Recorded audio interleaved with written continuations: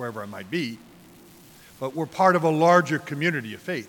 And two, to give them a feel that the church that they know is not limited to the one parish they grew up in. And so every parish has its own personality, its own style, its own dynamic, if you will. No two parishes are the same because of the people and the relationships of people within those parishes.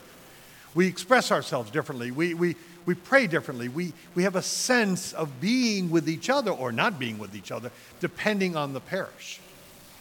And this is really, really important for students to see and to experience.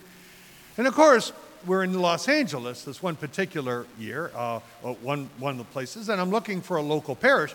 So right down the street is this parish called St. Bridget's. So we go over to St. Bridget's in Los Angeles, and it's really an amazing place. Because first of all, it's not an old classic church that you would go like, wow, this is really beautiful, the Gothic type.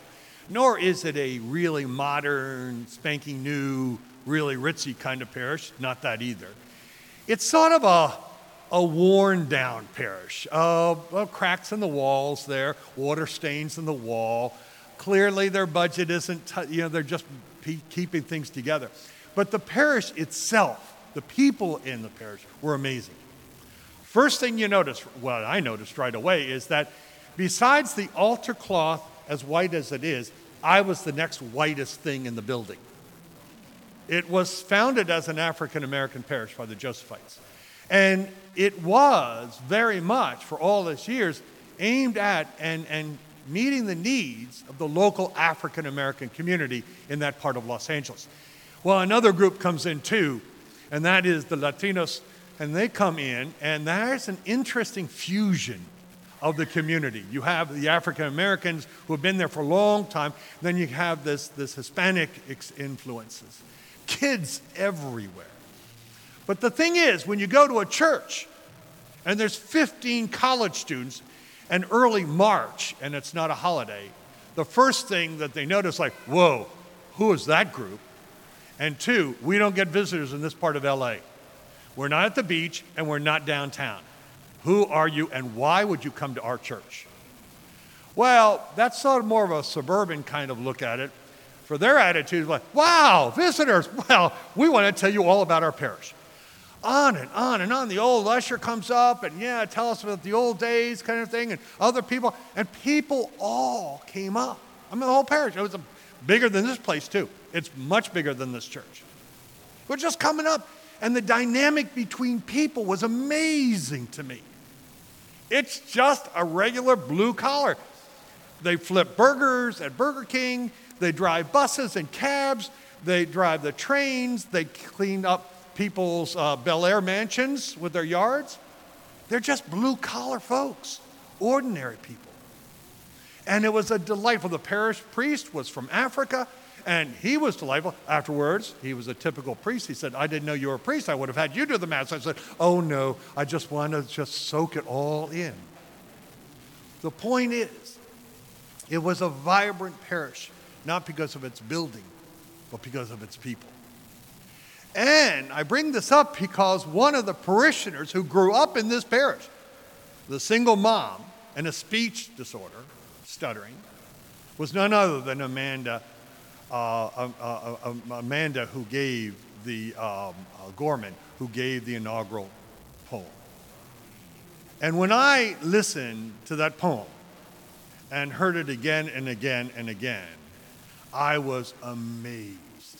Where does a 22-year-old get that depth of vision to put those kinds of words? Now, granted, she is intellectually really bright. She's smart.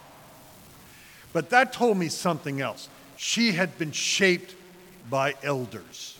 She had been shaped by a community.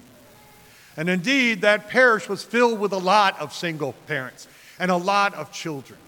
And there was a sense, as we all know, that the communities we find ourselves, in fact, impact us. Yes, we have our parents. Yes, we have our immediate family. But the world in which we are part of also has a profound effect of shaping our worldview and our understanding of good and evil and our sense of God. She fits that parish. And one of the interesting things that I appreciated in the poem, and you got to read it, you really need to read it, is that she was very Catholic in her approach. She did not look at the world in a binary. It's all good or it's all bad. Nor was her notion of hope a kind of fantasy. Don't tell me bad things. It's all going to be good.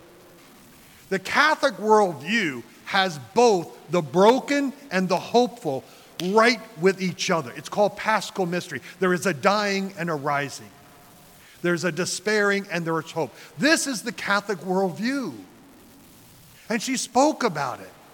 Not in terms, she said, our country, for example, is not about being broken.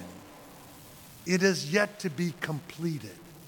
Very Catholic notion of the idea of reality of broken and sin and the hope of a direction.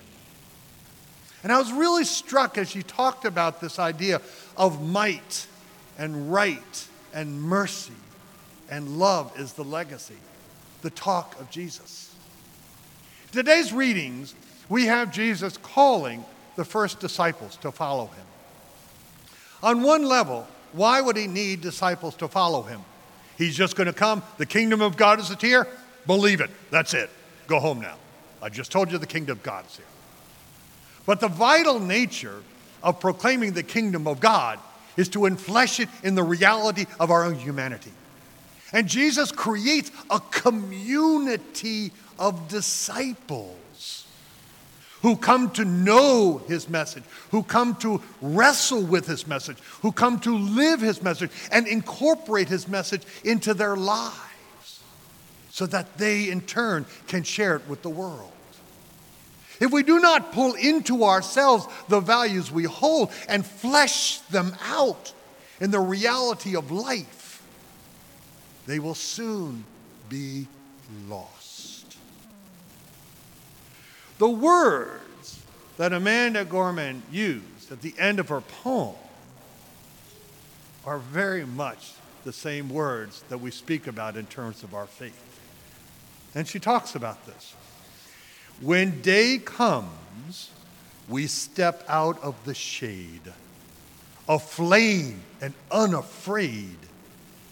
The new dawn blooms as we free it, for there is always light. If only we're brave enough to see it. If only we're brave enough to be it. And Jesus walks along the shore and sees fishermen. And he says to them, come follow me. See the light. Be the light.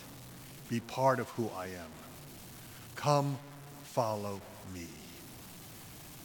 Brothers and sisters, that call was not a past call to the first disciples.